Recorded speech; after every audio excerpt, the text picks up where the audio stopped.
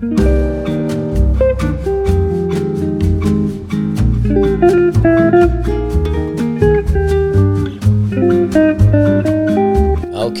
welcome, ladies and gentlemen, to the We're Having a Good Time podcast. My name is Dusty Slay, and I'm your host. I'm here with my co-host and wife, Hannah Hogan. The one and only.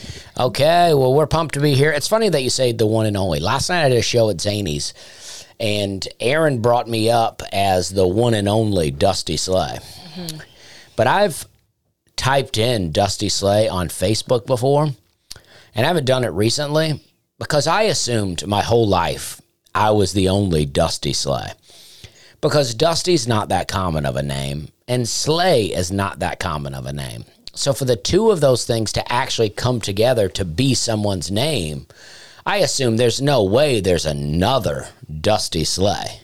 You know what I mean? And I'm not even trying to be like, I'm the best. Who could be another one like me? I'm just saying, based on the idea that there's not a lot of names like that, then how would it come together to be that? And I agree with you. I would make that assumption about your name too. And I found 2 or 3, and I don't believe they're real. Now, this was before anyone would be... Now, people make fake accounts for Dusty Slay all the time now.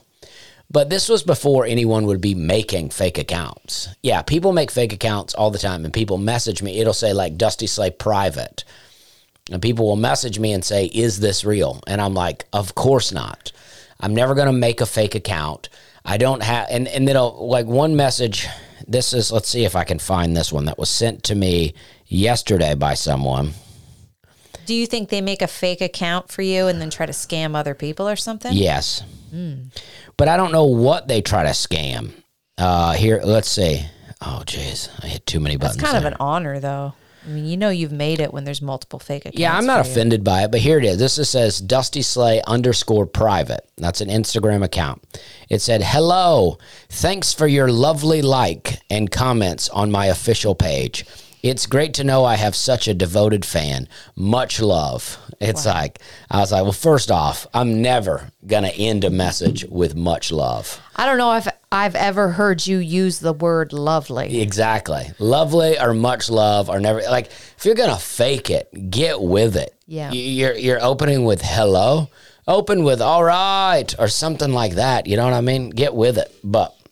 So there was multiple Dusty Slays. Yeah, so and one guy had like a shaved head, and he was wearing a wife beater, and I was like, this, and he looked a little bit like me. It wasn't me, but I was like, this is alternate reality Dusty. This is Dusty if I never left the trailer park. Yeah, I think about that a lot with you. Do you?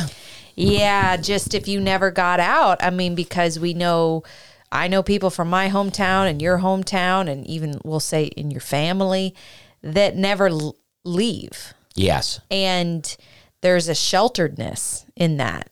And, the small end of the change is your accent isn't as thick as it probably would be if you stayed down deep in there. But the other part is you're a little bit more... moving and shaking. You can talk to people. You're making moves out here. Well, I do think moving out of your hometown and into a situation where you're forced to make new friends does that to you. Because I moved not for a job. I moved to Charleston at 21, and I didn't move for a job. And I'm very thankful. At the time, it was very frustrating. But my friend that moved there with me, who I'm still friends with, he moved his girlfriend up right away. And I think about that sometimes. I actually messaged him the other day after working with Larry the Cable Guy. I sent him the picture. And I said, had your now wife not moved up, and then I put in air quotes, and messed everything up, I might not be doing what I'm doing now. Because me and him might have moved there. We might have went along with the plan that we had, which was to just move to a new city, party a little bit, be buddies, hang out, go out. And it didn't work out like that because he moved his girlfriend up. So I didn't have my friend really in this new city, and I had no friends. So I was like really forced to make friends. Yeah, and you always describe it as a really hard time in your life, like you were a little disillusioned and lonely. Yeah, for sure. Because, I mean, I was like, oh man, now I got no idea what I'm doing. I've moved to this other town. But because of that, I ended up, because of having no money and everyone telling me that you can make a lot of money waiting tables, I printed up a resume and I went around to like every restaurant in downtown Charleston at the time in 2004, 2003 maybe. And I just dropped off that resume to every place. And, I ended up getting the job with Hyman's, and I made a ton of friends from Hyman's. But I also saw in the paper something saying adult comedy improv classes. And I was like, I don't really know what that is, but I think I'm pretty funny. So it would be fun to do that. So I took these improv classes, and Theater 99 is who I would go on to do all of my stuff with for the next, 10 years. Yeah. 11 years. But you would be such a redneck, maybe borderline white trash if you just stayed in Opelika. And no shade, but like, it's like, who knows? Because if you had stayed on your path of drugs and drinking, but in small town drugs and drinking, that could have got dark and sad quick. Yeah, because it's not even Opelika. It's that I had bought the trailer that I grew up in. Yeah. So I started off, and I've said this, 1,000 times on here, but I moved into this trailer, and then shortly after that, I went to court for an arrest that I had, and I lost my driver's license. I was on probation. I had already dropped out of community college. I failed to get in the Army. So for the next 9 months, I'm living in this trailer while a buddy drives me to work every day. I mean, it was a blast. I had a great time, but it was really fun for a 20-year-old kid. But think about the choices you'd made at that time. You were not going to college. Now, our generation, you're a couple years older than me, but our generation, pretty much everyone was going to higher education. That was my experience. It's like you're pretty much going to go to community college, or in Canada, we call it university, but if you're not doing that, okay. I used to say that I want to move out of town just so people will stop asking me where I'm going to college. Yeah. Because it's like, if I live in it's like, because you just run into people that and they're all like, oh, where are you going to school? And I'm like, oh, I'm not going to school. I work at Papa John's part-time. Yeah. Or I work at Western Sizzlin', or I work at Office Depot. Office Depot felt like a pretty fancy job. Just because it's got office in the word. Yeah. And for a while, I was wearing a tie. I would wear a tie at work. I was the only one wearing a tie, but it was allowed. It was part of the uniform if you wanted to wear it. And I really got into it. Do you believe there is a path now for people that want to forego college to climb the ladder in some business? Or do you think, people just got to get involved with tech or engineering or take over their own family's business if that's an option? Well, I have no idea if there is, but I always think that what I would do, like if I were younger and wasn't going to move to Charleston, and I would go to some type of technical school. I would learn to be an electrician. I would learn to be a plumber. I would learn because, I'd love to be able to do that stuff now. I can do a little bit of it. Like I installed a new dishwasher at the cabin. I, have replaced a few ceiling fans. You're very handy, Dusty. Yeah, so I can do some stuff, but it would be nice to really learn electrical stuff. And I think that's what I would do. I think, but yeah, I mean, because, you can own your own business. You can do your own thing. You can also do your own repairs. Or learn to weld. My dad was a bit of a welder. I know how to hold things while he welds. I'd like to weld. Right now, my bird feeder out back, I have some shepherd's hooks, metal shepherd's hooks, holding up the bird feeder. And the birds come and they'll try to land on the shepherd's hook, and they can land on the very top. I'd love to weld some little spikes onto the side to give the birds a little resting space. Mm-hmm.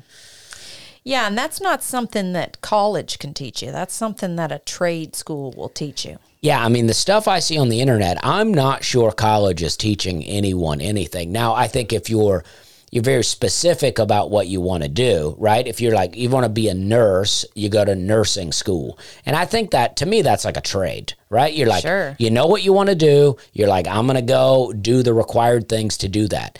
But just like, I think, in my opinion, but I think the days of I'm just going to go to college and figure it out, those days are gone. It's way too expensive. I mean, unless you're rich or just want to be in But they student all get loan debt. loans. Yeah. Everybody gets loans. Right. It's like if you're a parent and your kids are thinking about going to college, I think you got to talk to them about that. Like, you know, the politicians are always going to promise student loan forgiveness, but it doesn't look like it's ever going to come. So, you know, think about you're strapping yourself into a loan. And the whole idea was always, well, I'm going to get a great job and then I'll be able to pay that loan off in no time. And it's like, it doesn't always work like that. I think in the marketplace, you know, if you want to get any kind of white collar job at all and get into that 6 figures kind of thing, you do need some kind of degree just for the competitive nature of it to be even considered for most of those types of jobs. But my feeling with college is, what's the rush? Why don't you graduate from high school, work, take a year off. If you can afford it, travel. And I mean, traveling could just be, you know, going and visiting family across the country or taking a summer job. You know, if you're able to afford it, I think it is a really good experience, because I did that. I went to Ireland when I was 18 and I lived there for a year and a half. And I decided what I wanted to do with my life during that time. And I had no idea before I left for Ireland what I wanted to do. You know, sometimes you need that buffer in between school and more school. Yeah, I mean, we've talked about that, in that, like, your journey in life, like almost our timelines were about the same. Like, you were going to Ireland when I was going to Charleston, Yeah. right? And I spent a lot more time in Charleston, but I always wanted to go to Montana and work on a ranch.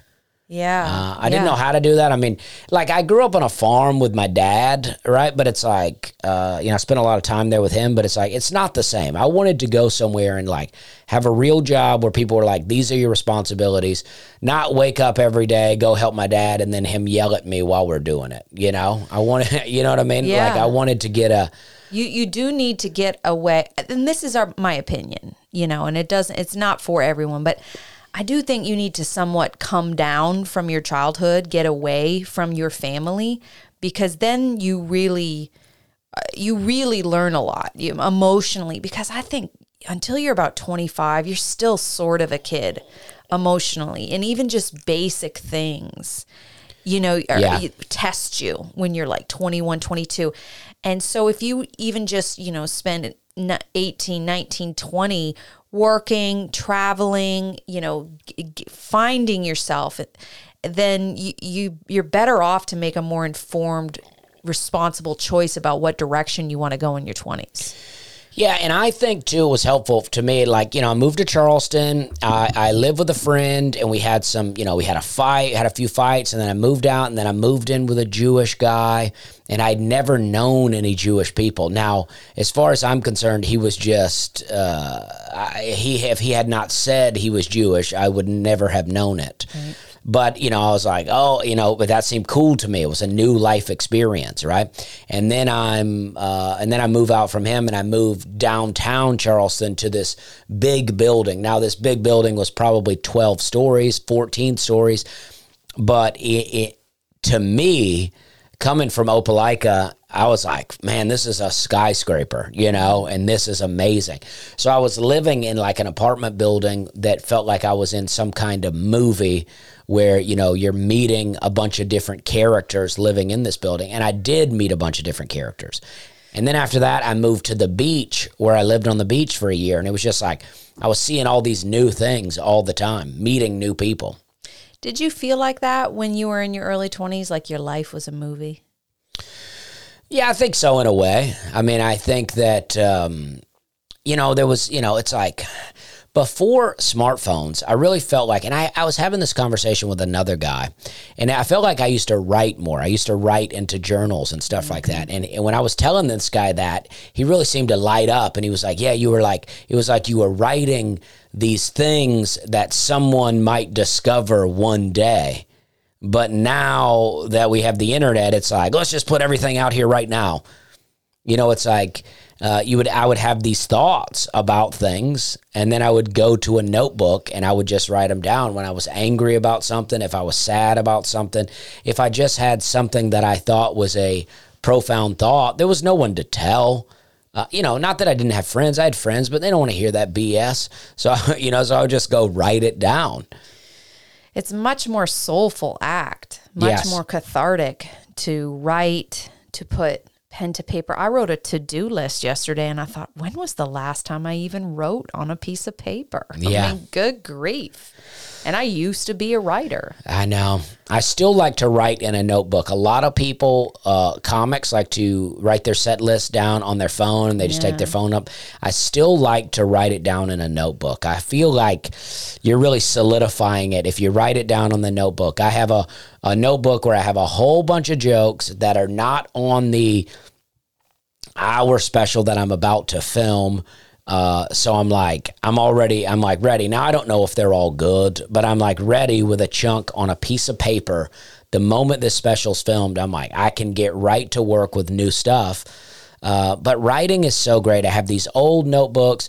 I got it when I lived at the beach. I got into Charles Bukowski a little bit, and I always say that, and it feels like pretentious, but at the same time, it feels generic. It feels like that's the poet that everyone goes to. Yeah, but I like to think of you as into this sort of tortured man, because you don't really give off that vibe. So the fact that you're connecting with him tells me that maybe there is a little bit of a tortured artist in you. Well, especially during that time, right? I didn't really know who I was, and who does, right? But I just felt like, looking back, I was very well known, very well liked in my hometown, but your own emotions can just put you in this place of feeling like somehow you're alone and no one gets you and no one thinks like you do. So, moving away, I like really escaped from everything, and life was a new adventure now,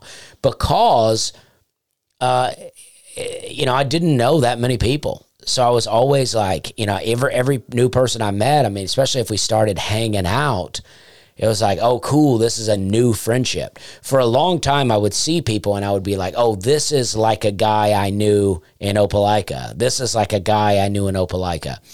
And then I lived in Charleston for 11 years, and then I moved to Nashville, the second move. Now, this move was much easier. I didn't know more people here. I knew a few people here, so I guess I did know more. But, I mean, this time around, I had comedy, right? So I could roll into town, go right to the open mic, go right to the comedy club, go up. And this is what's great about the comedy community. And people act like they don't get opportunities and this and that. This is what it's all about. It's all about being good and being nice, being polite, and it's going to be fine. Because I rolled right into town. I started hitting open mics. I was bringing the heat. I was bringing all my good jokes that no one had ever seen. I was getting booked on all the shows. I was making tons of friends. And I was like, oh, this is so much easier than when I did this 10 years ago in Charleston. What about being sober? I mean, you were sober when you came to Nashville. Well, sober helped in a way, helped me keep the friends that I would make. But in Charleston, I mean, I was pretty fun to drink with. Right, but wouldn't you get to yelling at people? Yeah, I would lose the friends, Right, so that would maybe impede on, how good you are on stage consistently and how nice you are. Yes. Yeah, I mean, it's good to, I remember one time I was working with this guy, and I liked him. And I saw him one morning. I mean, I was out pretty late. He was out pretty late. Like the sun was coming up. Oh, gosh. But I don't even know what I was doing. Maybe I was up early. I don't know. But I remember. You didn't go to sleep. I don't know. But I ran into him. And he looked so bad. I mean, he was so wasted. He could barely talk. And I just thought, oh, that's what I look like that. And I don't know, maybe I'd even been quit drinking by this point, but I just remember seeing him and just being like, oh gosh. And when I see older people, like my age or older, 50s, drunk, I'm like, oh no, you got to lock that up. Now, it's like everybody can, you know, if you're an older person. Get loose one night. Yeah, once in a while you get loose, and the next day you're like, oh, that was embarrassing. I don't want to do that anymore. And that's fine. That's all forgivable. It's not a big deal. But when you're doing it every day, I knew some people that I used to party with a little bit. They were a little older, and they were drinking all the time. And, you know, it's their life. They can do whatever they want. But it just like, when you see people just getting wasted at an old age, it's like, what are you doing? Yeah, and that's back to talking about being young and in your 20s and not going to school right away is I think during those years where you're sort of figuring it out, if you defer college, you can party a bit.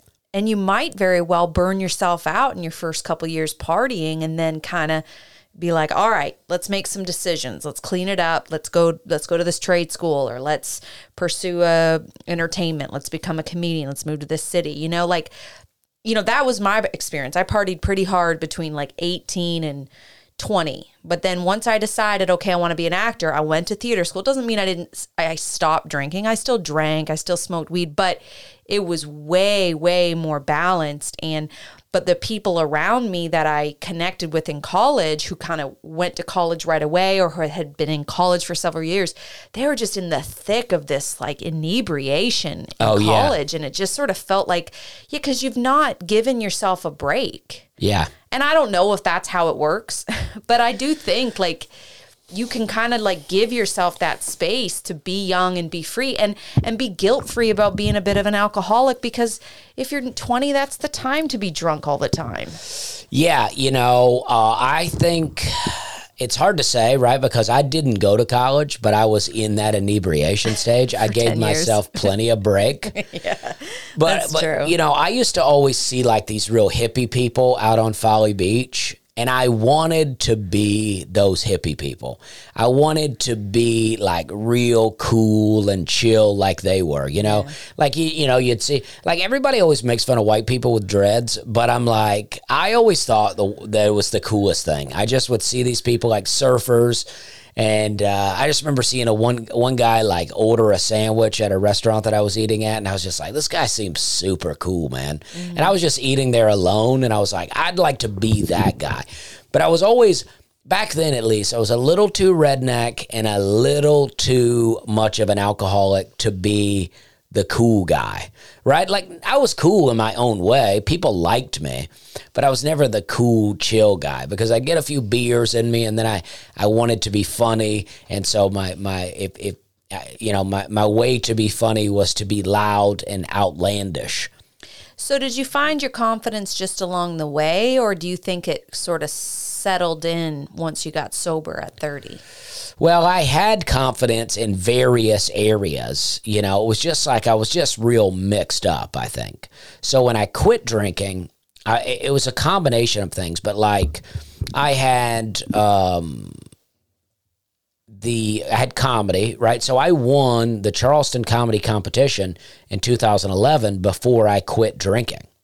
So that was a nice confidence boost in comedy. But it didn't really give me the life confidence I was looking for. In fact, it did quite the opposite, because I won this competition and I thought, oh man, like I'm the best. I don't know if I use those words, but that's just a feeling that I like, oh man, look at me. I'm so funny. I won this thing. Anybody that's ever won something knows that feeling, even if it's just for a night. Yeah. So you're like, man, I'm awesome. And then, but nothing changes.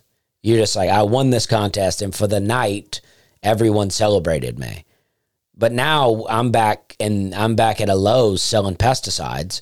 No one in this Lowe's, I don't know how to say it without cussing, but no, the real emphasis, but no one in this Lowe's cares. Uh-huh. They don't give a crap about what I won last night. They're like, yeah, when are you going to get those pesticides stocked up?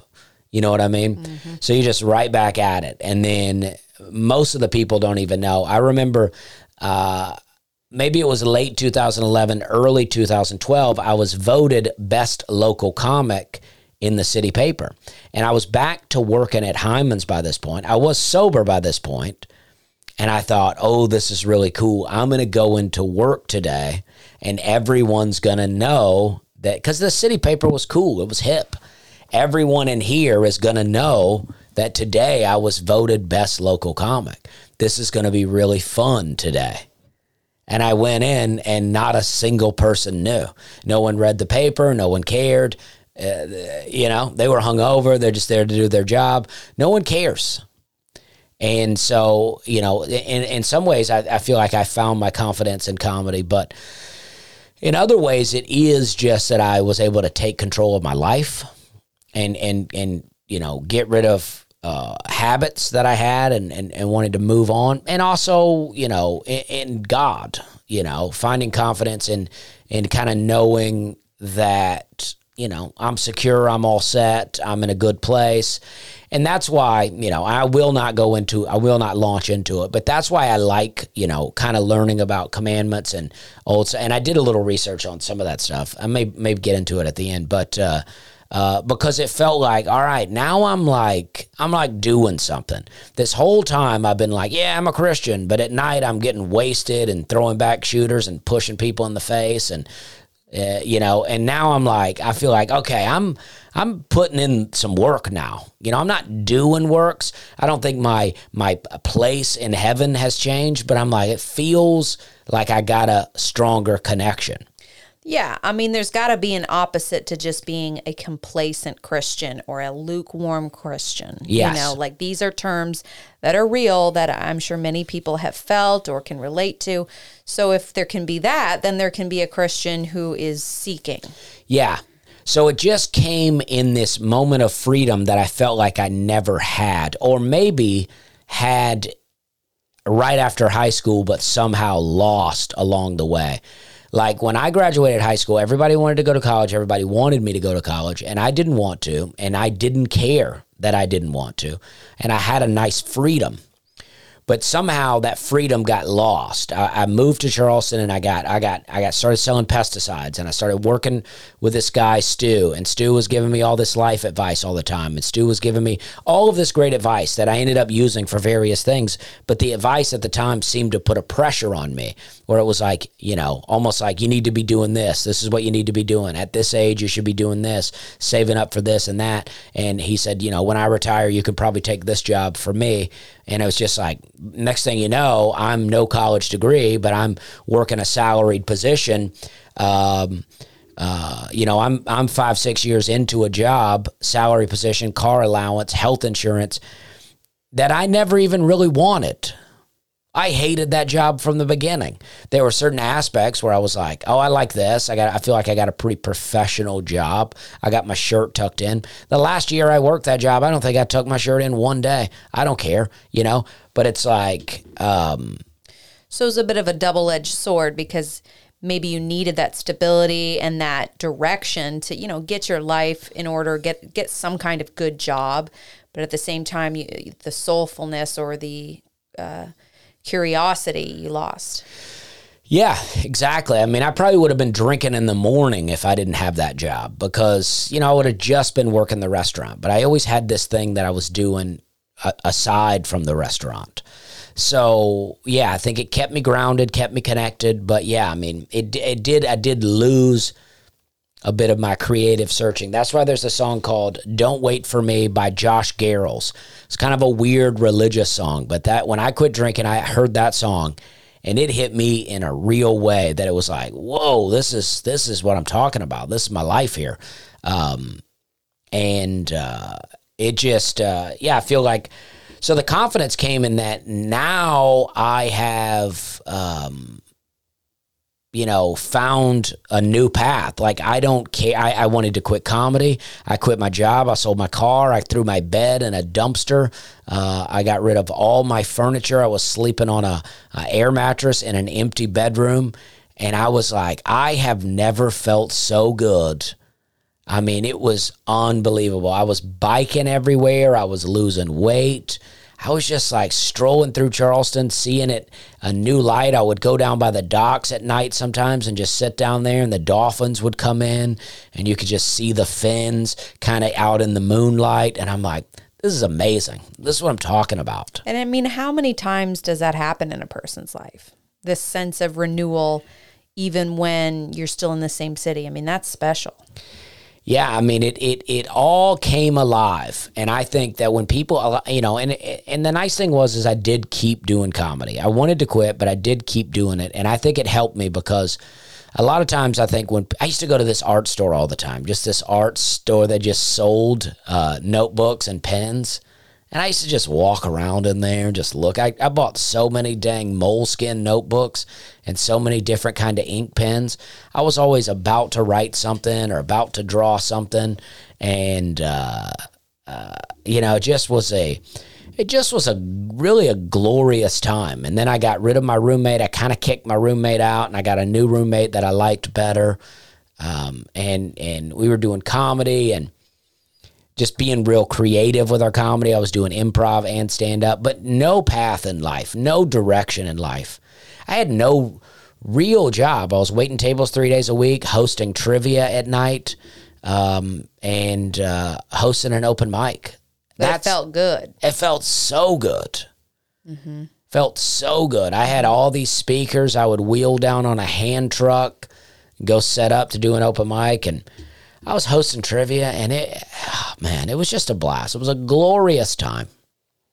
Mm-hmm. So yeah, I mean, it's important to have that time. And that's what, you know, I wonder, because we got married in our 30s, you know, so we kind of had this fun and wild times in our 20s to just be out there, you know. But I think that that's good. Like, it's good to have that. But at the same time, you know, what would it have looked like if you got married real early and had a family in your 20s, you know? You miss out on that kind of free-for-all that you just described, but, you know, maybe we missed out on something too. Yeah, you know, I just worked this past weekend with my friend Will O'Donnell. He's out of St. Louis, and I hope he doesn't mind that I just share his personal information. But Will, we talked one night. Me and Will are about the same age. He may be a year older than me, but we're about the same age. And when I graduated high school, I joined the Army, and I got arrested, and I never got in. Will joined the Marines, and he did get in. And he went on to serve, I don't know how long. I don't know if he retired from there. He's not in the military anymore. But he ended up meeting a girl in the military. I don't know the order of things, but they got married, and he had a baby at 19 and then another one at 21, I believe. So we've talked about this, right? And he missed out on a lot of things because he was a very young father. But now he's 41, and his youngest daughter, I think, is 19. Mm.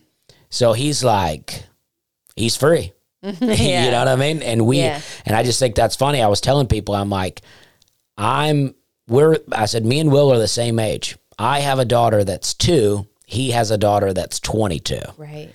And it is like, so it's like, yeah, maybe he missed out on a lot of stuff when he was younger, but now, you know, and I don't want to say that I'm not free, but, you know, we have a young child we're raising. Locked in. Yeah.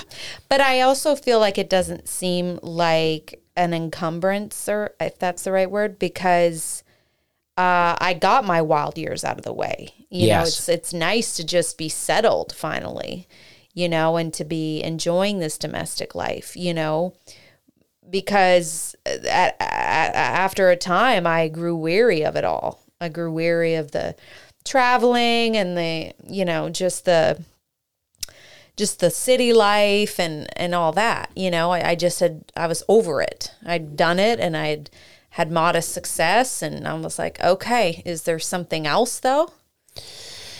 Yeah, I mean, that's what I was talking with my friend Derek, and we were talking to some guy he knew, and that guy lived in Charleston about the same time we did, and we would talk about missing Charleston, and they'll go, do you miss Charleston or do you miss your 20s? Yeah. You know? Yeah. And I don't miss either in that sense, but I do reminisce about that time a lot. I reminisce about, you know, when I failed to get in the Army, there was a period of time after that where I was just hanging out at my trailer, and I distinctively remember one spring, early summer, just hanging out in the trailer in Alabama. The trees are all blooming. It's all very green. We got the windows up.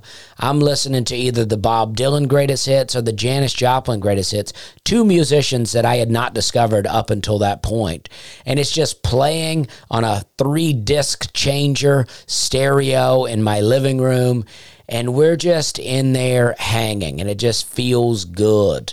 You know, we would do some drinking in the daytime, maybe do a little weed, but it just was just fun. I just can almost feel the breeze of that time. And I got a lot of pictures from that time. I don't want to go back there, but I can look back, you know, fondly. No, I agree. I mean, absolutely. But that's why I think I feel at peace, because I have those fond memories. I have those good experiences. You know, I was able to live that, you know. But I just feel like, yeah, you can't go back to your 20s, because the older you get, the more failures pile up, the more you learn about yourself and people.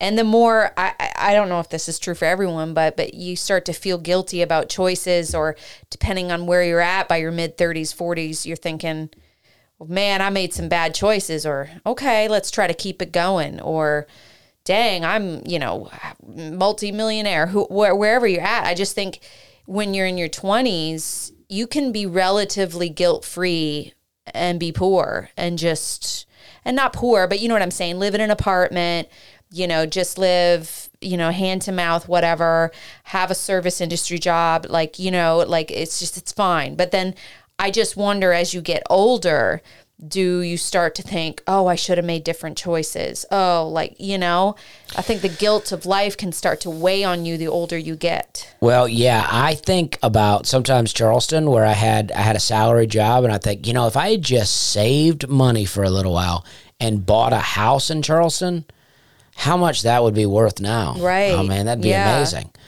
Yeah, I feel the same way. I mean, my brother ended up living in Toronto if we had just gone in together and bought a condo or something. Yeah. Instead of paying rent for a decade. I mean, so much rent I paid. Yeah. I paid and maybe I'm projecting rent. Because there's nothing wrong with service industry jobs. I know that there are people, older than 40, of course, work in service industry jobs, but I just think, and even like with drinking, right? Like when you're 20 and drinking every week, and you're like, well, they're a 20-year-old, but if I see someone like sloshed all the time and they're in their 40s, you're thinking, how long have you been doing that, man? I think it depends on the situation, right? It's like, there's fine dining jobs where people make big money. There's bartending jobs where people make big money. So you can stay in that industry. Even people, when I was growing up, some of the ladies that worked at Western Sizzlin', I mean, they were older women, and they were making money, and they were making it work by, and even though Waffle House waitresses take so much heat from people, but, they're doing it, they're making money. But it is like, I was in some restaurant not long ago, and this guy was not my server, but I could see him waiting on other people.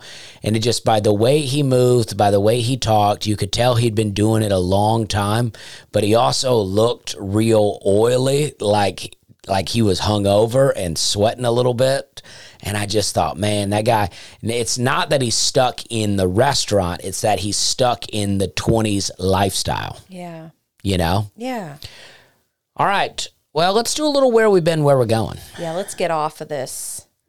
I felt like this was a good talk, though. Was it? Okay. Yeah, I thought it was a great talk because, I didn't plan on doing that, but I just thinking about, alternate Dusty Sleighs and what they're up to.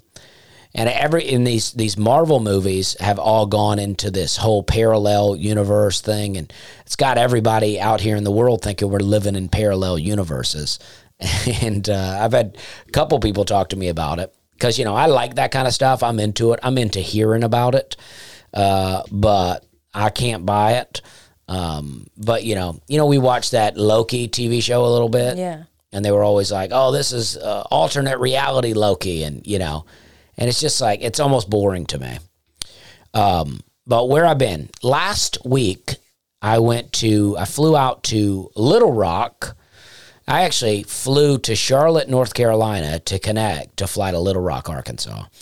And I got picked up and drove to a town called Conway, Arkansas, where I did the Toad Suck Days Festival. And I don't feel like anybody could really articulate why it was called Toad Suck, but they seem to think that in like the late 1800s, early 1900s, people would come up on boats and then they would drink so much that they would swell up like a toad, and they would say like they're sucking on the bottle, like... okay. And just seems like a weird callback out of nowhere.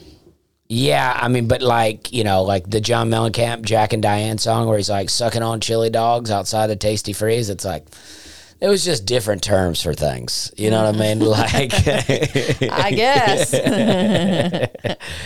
That's America. Yeah. Yeah. That's America. And, John Mellencamp has a song called Ain't That America, You and Me. I think it's called. Yeah, I don't gets know. it. Yeah, John Mellencamp does get it. Yeah, absolutely. But, so I did that, and it was an outdoor festival. I did that with Will O'Donnell and Justin Smith, and I thought it was going to be awful because it was, it's outdoors. It's a big stage.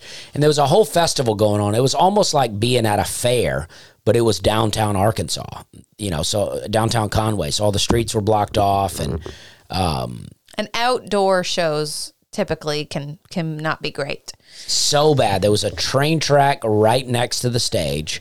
There was, people moving about. I could see, off in the not so far distance, like a merry-go-round and other kind, like what is that, like a Ferris wheel and other kind of rides like that. I kept calling it the Wheel of Death, and just indistinct noise around. Yeah, but it ended up being really great. It was really fun. It's one of those things where I asked them, I said, how much time, am I doing? And they said, oh, you do as much time as you want. I go, how much time do I have to do though?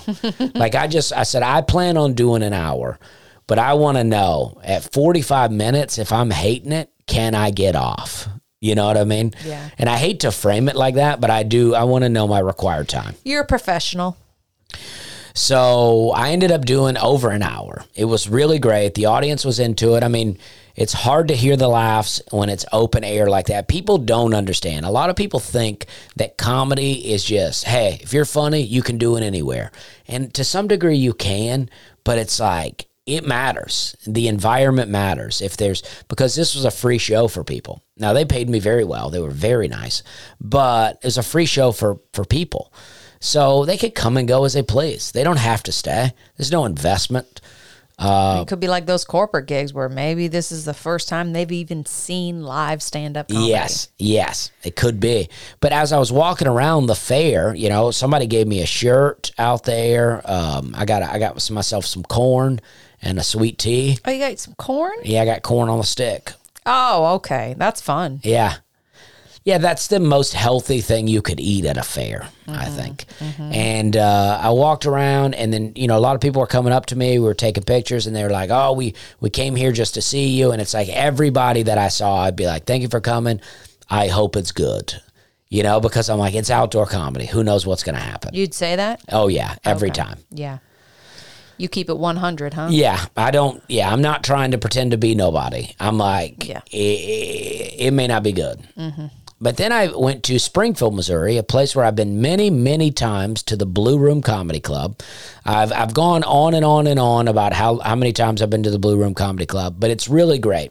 And this time, the local paper wrote an article about me. I didn't read the article, but I understand that the gist of the article was how me and the Blue Room have grown together at the same time. Our careers have been on the rise. Oh, wow. Whereas I came to the Blue Room in 2016.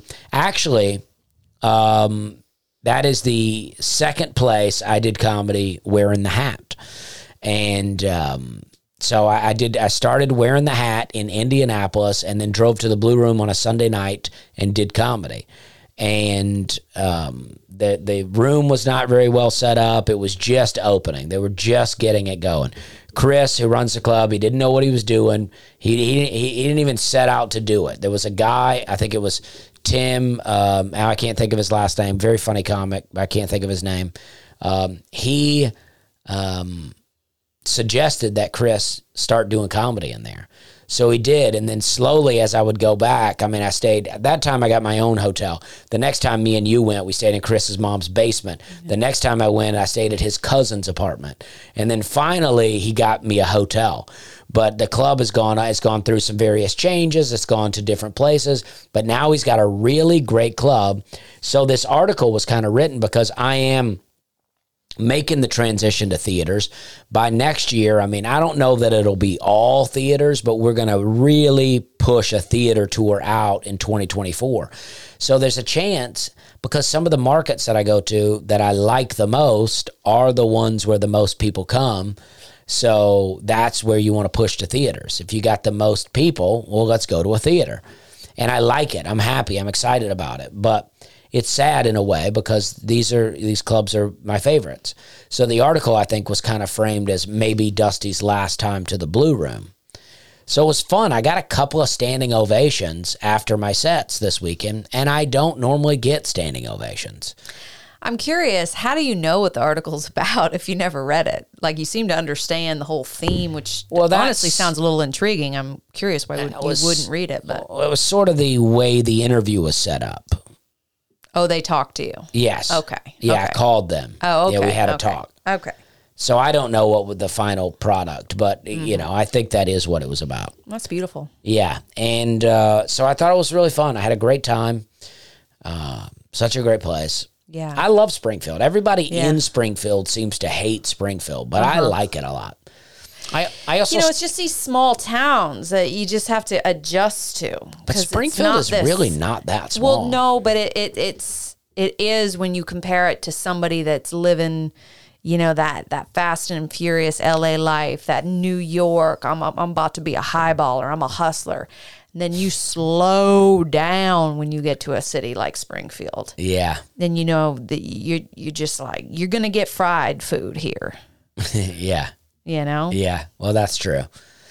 But they do have some stuff going on there. They got a college. I did comedy at a college in Springfield once before, and a guy on Saturday night came up to me, and he goes, "Hey, do you remember doing comedy at a college here in town with about 10 people in the room?" And I was like, "Yes, I do."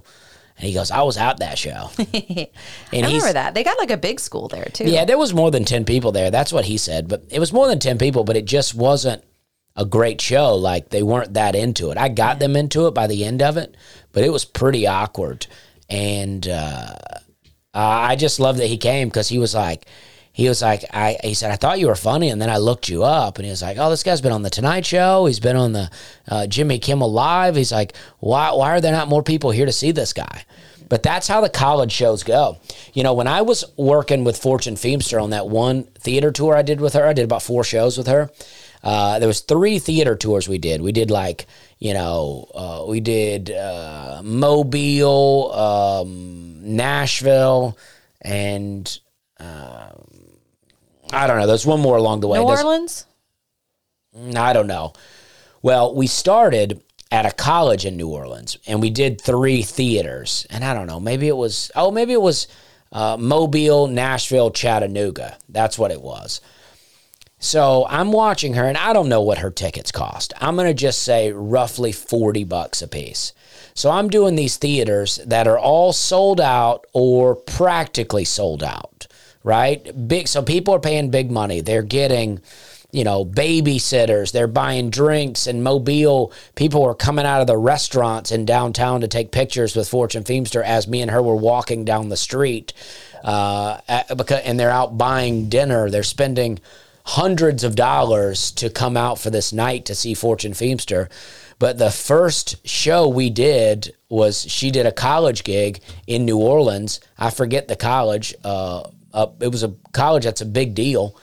And, 20 people are in the audience. A free show for them. Anybody at that college could go to that show for free. And there was like 20 little lesbian girls in there. And it's like, what are you people not on the tip? I mean, Fortune's like a huge deal right now, and you got the opportunity to see her for free, and you're not coming. People in these other cities are dying to see her, and the college kids are not coming out. She probably made the most money at that college show, too. Yeah, probably so.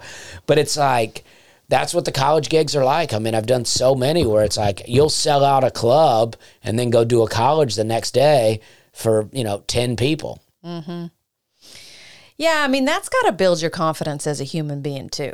Just constantly, like the up and down of good show, okay show, what? All of a sudden bad show and then great show. It's just, I mean, to keep yourself steady amongst that. That's why probably there's just so many alcoholics and drug addicts in the entertainment industry. I mean, jeez. Yeah, I mean, and I do think that you need that, though, because I feel like when people get ultra famous, people laugh at everything they do, no matter what. Mm-hmm. And so you never get the ups and downs. It's all ups.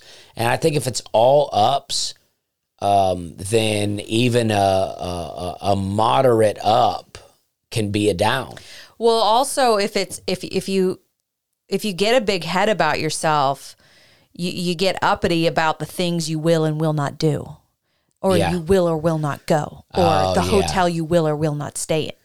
And then you're like becoming kind of a jerk, and you don't even realize it, but you just think you're entitled to it. Like, how dare you suggest I co-headline, or, oh, you put me in, this hotel, I should be in this, and you just start feeling, I don't know. I just think I've run across or heard stories about people where it's just sort of like, ew, you've become this person because you had like a good year or something. Well, you're absolutely right. I mean, and it can happen. I mean, it happens to me in a weird way about like rides. Mm-hmm. Like a lot of clubs will send, a car to pick me up from the airport. And then other clubs will go, just Uber and we'll reimburse you, and it's like, that's fine from the airport. I never really mind from the airport, but I don't like to the airport Ubering. Right. Because I'm like, depending on the town, I've been in Albany, New York. I woke up in Albany one time real early to get an Uber to the airport, and there were no Ubers. There was no one. I'm just kind of sitting at the hotel like, what am I going to do? And then I go to the hotel and I ask them if they have something. They go, yeah, we got a guy. And this guy just shows up, he's like a cab service, but he's just a dude that shows up. And I just got to get in the car with this dude and hope he takes me to the airport and not some meat factory to chop me up. You know what I mean? Yeah, but that's a legitimate concern because you travel every weekend and you know what things are real inconvenient. And when you do get a ride to the airport, how much less stressed you are. I mean, you sometimes will call me from the airport so stressed over like minor microaggressions, but it's probably become because you've had like little things all weekend that have just aggravated you. Yeah, I mean, and it's hard sometimes. Like in Springfield on Sunday night, I did 2 shows. I was back in my hotel by 11. I had to get up the next day at 4. I was back in my hotel about 10:30 probably. Had to get up at 4, and I thought, you know what? If I get to sleep right now, I'll get 5 hours of sleep. But then I just could not fall asleep. Mm-hmm. So I end up like stressing myself out trying to fall asleep and can't. And then Springfield is like loud muffler capital of the world. I mean, I could hear every muffler in town through my hotel window. And then so I get up, I get up at 4. I got maybe 4 hours of sleep at best. And then I got to get on a plane, and then, my plane takes off late, so my connection is tight in Chicago, and I get right on that one. And then I fly home, and I get home, and then I was here for 45 minutes, and then I got to get in the car and drive to Nate's house to do Nateland. And it's like, it was just... I mean, I feel like it took both of us a couple days to catch up. Yeah. Like for you to not feel like a stranger in our own home. Yeah. And then to just be not like so weirdly and vaguely stressed that it's like we're both a little moody or annoyed at each other. It just takes like a couple days, and now it's like, oh, you're leaving again tomorrow. It's like, okay, bye. Yeah. See you whenever. And where am I going? I'm going to Knoxville tomorrow, and on Saturday I'll be taping a special. I have 2 shows. They say they're sold out. I think there may be like, I'm learning stuff about theaters. There may be like some single seats, and I think that's what happens is people buy up seats, and then there'll be a few single seats left. So if you like want to go to a show alone or go and not sit with the people you went with, I think you probably could get tickets. But for the most part, they're both shows are sold out, and that's very exciting. I'll say, too, because we were talking about people in their 20s. If you're in your 20s and you're interested in going to Dusty's show, but you don't really have anyone to go with, go by yourself. You're in your 20s. Grab a beer, smoke a J, go watch the show. Sit by yourself. No one cares. You're in your 20s. You can do stuff like that and not feel weird about it. Yeah. And there is nothing weird about it. I know people that they don't want to go to a restaurant and eat alone. I mean, I eat alone so much. Because I used to, when I used to sell pesticides, I was always on the road. So I was always eating at a town by myself. And I still do it now when I'm on the road. And it's like, nobody's looking at you weird. Nobody's going, oh, that poor person doesn't have any friends. That's what a lot of servers will think when they wait on people that are alone. And it's like usually, and then they'll try to like really chat them up. And that is the last thing they want. Usually the people eating alone are so happy they're alone and they want to be left alone. I think it's because you look like you look. Whereas if you were wearing like a tie and a business suit, they'd be like, oh, this man's just clearly a businessman and he's here traveling. And you are a businessman and you are there traveling. But, you look like kind of like, you could just be here doing some kind of drug deal. Yeah. But either way, I want to be left alone. Absolutely. But so that's where I'm going. And then I want to say I had 2 shows at Zany's this week, Tuesday and Wednesday. Really great shows. Really great. I appreciate. I got to see it. Yeah, you did get to come on Tuesday. I finally got to see your show. Yeah, I really appreciate people coming. It's really great. I've been able to, there was a point where I wanted to cancel my Zany show because the attendance was so low and I was worried that Zany's would cancel on me, so I kind of wanted to cancel it myself. But they let me keep going, and now I'm selling out like every show there, and it's just really great. I really appreciate everyone. We will be back. My next Zany show will be August 1st, so I'm taking off a bit of time.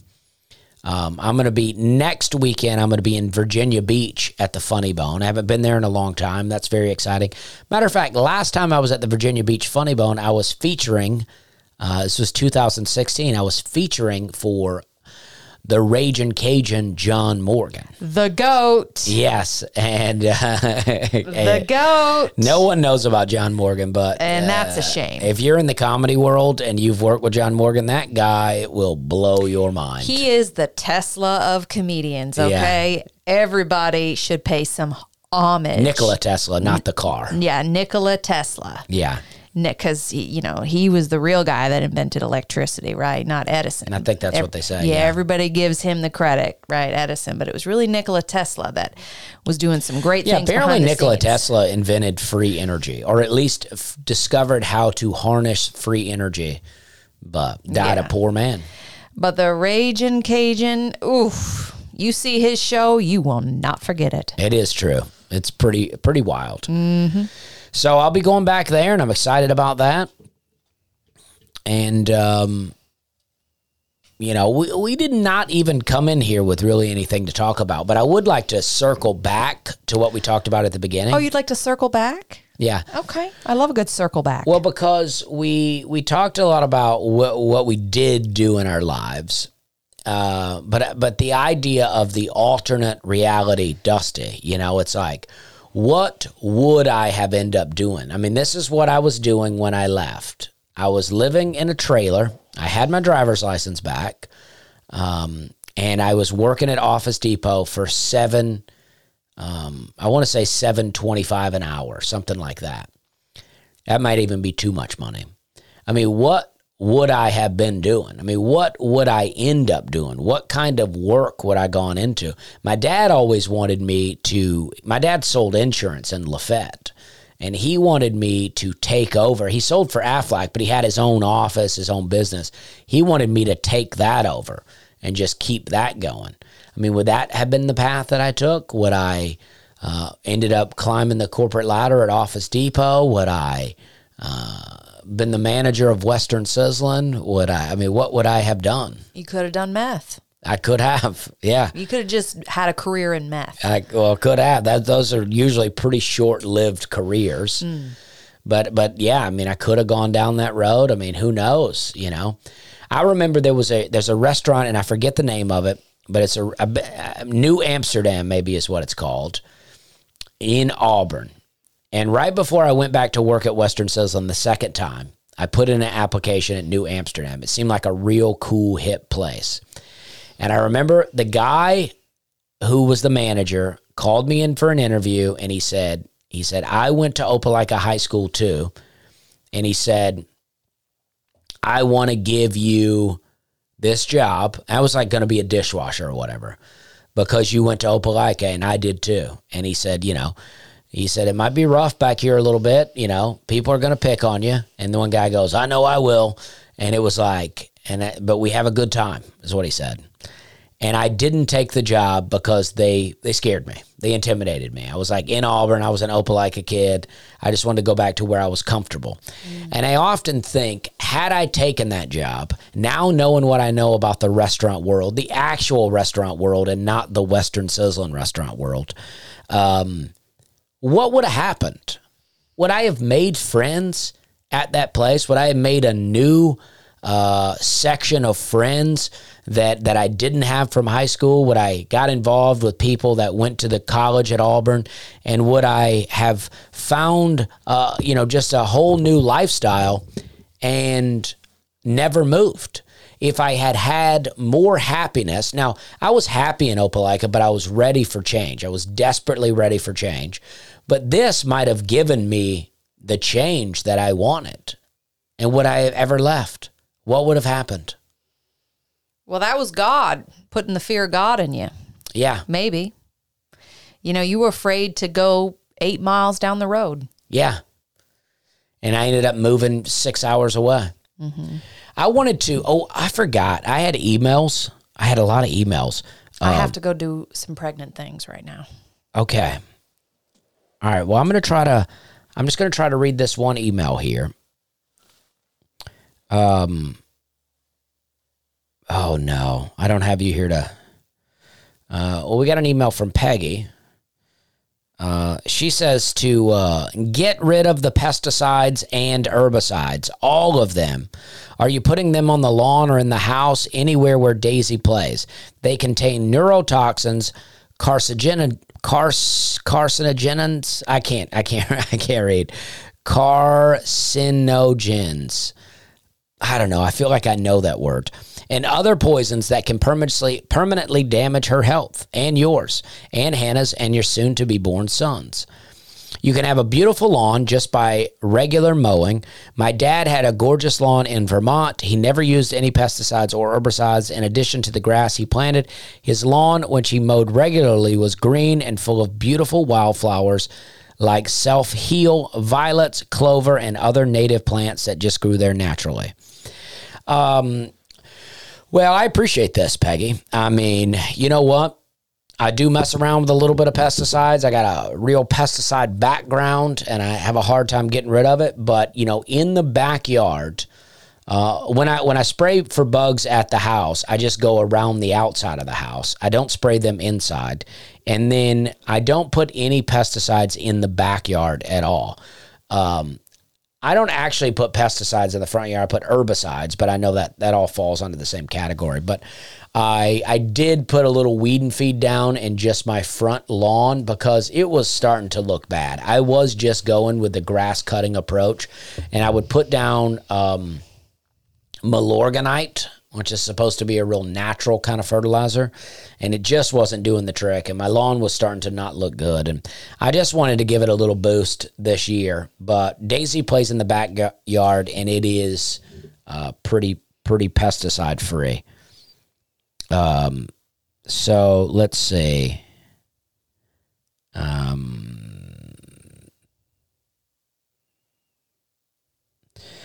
This guy wrote an email. Hey, my name is, he told me that I could include this, but I'm not going to say his name. He's from Coleman, Alabama, and he said, I'm a big fan of your comedy and podcast with you and your wife, but I came to ask, I think he said, I was in a car wreck a few years ago that changed a lot for most of my life. I asked God if he was real to show me that he was real. I know deep down that he brought me out of that wreck to share my story. I would love to hear feedback from you on how maybe I should go through with it. Thank you. Keep doing what you're doing, and you can include on the podcast if you want. What do you think he's asking here? Well, it sounds like he had to come to Jesus moment through a near-death experience, and now he's convicted that God is real, but he doesn't really know how to... He doesn't know what the next steps are. Yeah. I think that you should, thank you for this email. Yeah, how to serve God. And also, thank you, Peggy, for that email. But thank you for this one. I think that you should just begin reading your Bible. I think you should get, now people will tell you to get whatever kind of Bible, whatever. I prefer the King James Bible. I'm not saying it's the best. I'm not saying it's the only one. I prefer it. I would get a King James Bible, and I would just start reading it. And then I would pray before you read it, and just start praying. Because, ultimately, if you just move on from the wreck that you were in and move on with your life, eventually that feeling will fade. That feeling of, I prayed for God to show me he was real. And then if you don't take any action, it will fade away. And then you'll be, again, finding yourself in a place where you're asking if God's real again. Just playing on your phone. Yeah. But it's like reading that Bible and praying is what you got to do. I mean, praying doesn't mean just talking to God. Sometimes praying just means sitting alone with God and just, sitting out in the yard, a pesticide-free lawn, putting your feet down in the dirt, in the sunshine, and just closing your eyes and just, thinking about God, thinking about something you read in the Bible. That is going to help you draw near to God and ask God. I do this a lot. I just straight up say, what do you want me to do, God? And I just feel like God directs me down a path that, and I don't feel like people say they hear God's voice and whatever, and I'm not saying they don't, but I don't feel like I really hear God say anything to me, but I feel like my life just goes down these paths, and as long as I'm that's why I think it's important to know what God's telling us to do, right and wrong, because then I feel like a lot of people say, I just feel like God's telling me to do this. And the thing they're doing is sinful. And I'm like, God's never going to tell you to do a sinful thing. So here's another one. I haven't caught up on the last few podcasts, so forgive me if you've already discussed this topic. Since we are so similar, I'm curious if your opinion on this also lines up with mine about America. This is an interesting one. I like this email. When I was a younger lad, I considered myself a patriot. I was proud to be American and was eager to shout out our superiority over every other country. My proud patriotism, conservative beliefs would even trump my Christian beliefs, which is true for most American Christians. I think this is all true, and I'm on track with you all through here. As I grew older and I learned more about the government and its history with its own people and other countries, that patriotism waned. Still, I held the belief that the government is separate from us and puts our Christian nation to shame. While that is still true, within the last year or so, as I've become more in tune with Yahweh, as a lot of people believe is God's name. I don't know, but I will call God that in my own private prayers. in tune with Yahweh and growing as a Christian so that patriotism has all but disappeared. How can we claim to be a Christian nation? This is pretty long, but I'm going to end there, but I can, I may respond to you privately just on this email, but yeah, I think you're right. I mean, a long time ago, I would say, the American dream, the way that they always seem to tell us to do things, like climbing the corporate ladder, sometimes means stepping over other people or doing this and that. Like the whole kind of American dream is really against what Jesus teaches. I just feel like Jesus teaches. I don't think Jesus says don't acquire wealth, don't have a nice home, don't do this and that. But I do feel like that, you got to do that in a moral way, and I feel like the country kind of teaches us to strive for this and that and no matter what it takes. And I also think that having a Canadian wife maybe has brought me a little perspective, like the Olympics. When I was a kid, I loved the Olympics. I loved to see America dominate. And I was like, yes, this is the best. This is amazing. But now it's like we win gold medals in America now and we don't even realize that anybody's won. Whereas like another country that doesn't win a lot of gold medals, it's a big deal for them. And we just want to be like, we're the best, but we don't even know who's winning anything. We don't know any of the gold. I mean, people may, but I'm saying the average American doesn't know any gold winner names. It's not a celebration because it just happens all the time. Yeah, and I just feel like a lot of times we just take all the best people from the other countries and be like, they're American, and then, what I mean? And then we just win. It's like Yao Ming, I think it was in his contract. He's going to play American basketball, but in the Olympics, he has to play for China. Because they're like, you're not getting him for your Olympics. Mm-hmm. But, yeah, I mean, I agree with you. I mean, I don't know. I want to go on. I realize that I might not have read the whole email before I started reading it on the podcast here. So I just want to know exactly what I'm reading here. But I think I agree with you. I mean, it's hard. It's a tough time to be an American right now. Yeah, I mean, because going on. I had when I first quit drinking, I got into couchsurfing.com. I never actually couch surfed, but I hosted some people. And I had a couple. My very first couch surfing couple was a guy from England and a girl from Switzerland, I believe. And they were together, both living in England. And they came and they visited me, and I had just quit drinking, but I was yet to get into the conspiracy world that I would later dive into. I was yet to uncover a lot of the truths that I would later find. And I remember walking around with them. We had such a blast. I was taking them to eat food. I want to say it might have been around June because flags were out everywhere. Maybe July 4th. Maybe it was Flag Day. I don't remember, but there were flags everywhere.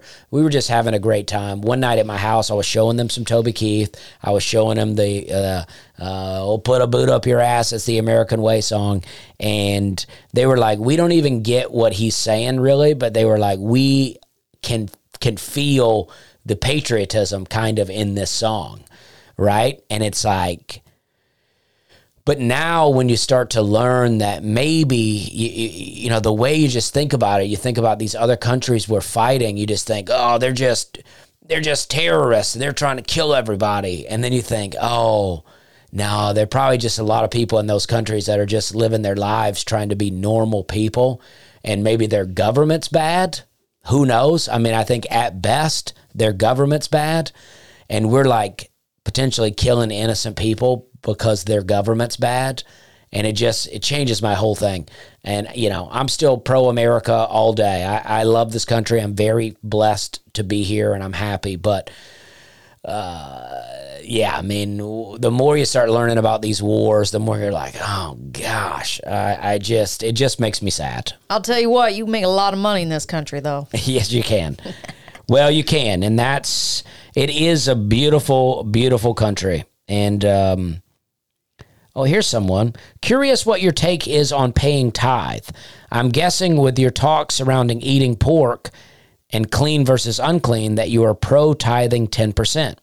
I only ask in the context of the pork conversation, as I would guess that those who argue with you that eating pork is okay probably would say that we're required to tithe 10%, which would appear inconsistent, as an argument could be made that the New Testament doesn't require that. Wow, that was hard to read. But I think what he's saying is, if you're down with not eating pork, you're saying eating pork is unclean, then you probably agree that you should tithe 10%. While a lot of modern day Christians will say that you can eat pork, but they'll say you do need to tithe. And I think tithing comes from the Old Testament, and I think and I don't remember exactly who it was. Maybe it was Jacob said that he would give the Lord a tenth of everything he owned as thanks to God. Now, I could be wrong about this, but I don't know anywhere in the Bible where it says as a commandment that you're supposed to tithe. Now, I think Jesus says you should give. It's good to give, and there's even mention of, in the Bible where, these very wealthy people were giving these big gold bars and chains and things like this, and a lady plumps a little copper coin into the pan, and Jesus says she gave more because that's all she had. But I don't see any requirement to tithe. I think it's very important to give back. I think tithing has really been taken on by the church to ensure that all their bills are paid all the time. Now, I don't know. I'm open to it. If you got a verse you want to send me, I am open to it. But I just wanted to do this, and then we'll get out of here. I know this is going a little long here, but this is something I looked up. I just looked up something. I always talk about Torah and I talk about the law, but when you look up Torah, some of the translations for it, one translation is law, but other translations are instruction or teaching. Torah in Judaism, in the broadest sense, is the substance of divine revelation to Israel. God revealed teaching or guidance for humankind. So I just think that when you think about these commandments, don't think about, this is God's rules for me. I got to follow all these rules. Think about it in terms of this is God's teaching and his way of saying, I understand you more than anyone because I created you, and this is my teaching for you. This is my instruction for you. And I just think that, I think that's powerful, where it's like people always like to argue the thing, you're trying to work to earn heaven. And I'm like, I'm not trying to earn heaven. I already have heaven. I hope. I am just now trying to, live the best life that I can live. And I think the best life would come from God instructing me how to live. Amen. So this was fun. I had a lot of fun on this podcast. Good. I hope you guys enjoyed this one. I hope I didn't say anything that sounded bratty. I feel like I said some bratty things. What do you think you said that was bratty? Well, I said, but hey, you can make a lot of money in this country. No, I don't think a real annoying white lady. No, I don't think that's bratty. And I don't think that has anything to do with race. You can really... I know, but I can just hear the haters. Sometimes you can just hear the internet. No, I don't think so. it's like you can make money in this country, and and you would know better than anyone because you worked in the Canadian entertainment industry, and you know that every Canadian is trying to move once they become an entertainer and successful in Canada, they try to move to America. Mm-hmm. There's the list a mile long of famous comedians in this country that are Canadian. Yeah. Because this is where the money can be made. And that's what, people love to hate capitalism, but that is what it is. Capitalism does, it's like you can make money. Yeah. Now, there's a lot of bad things that I don't like in this country. There's a lot of stuff that goes on that I don't like. But there is this thing in this country where if you just kind of put your head down, get at it, grind it out, you can find a way to make yourself some money. Don't make bad decisions. Don't become an alcoholic. Don't become a drug addict. Don't have a bunch of kids and then get divorced. But if you just grind it out, you can make money. Stay loose. Get in there. I was As I said earlier, I was waiting tables, I was hosting trivia, and I was hosting an open mic, and that's how I was making my money, and I was doing fine.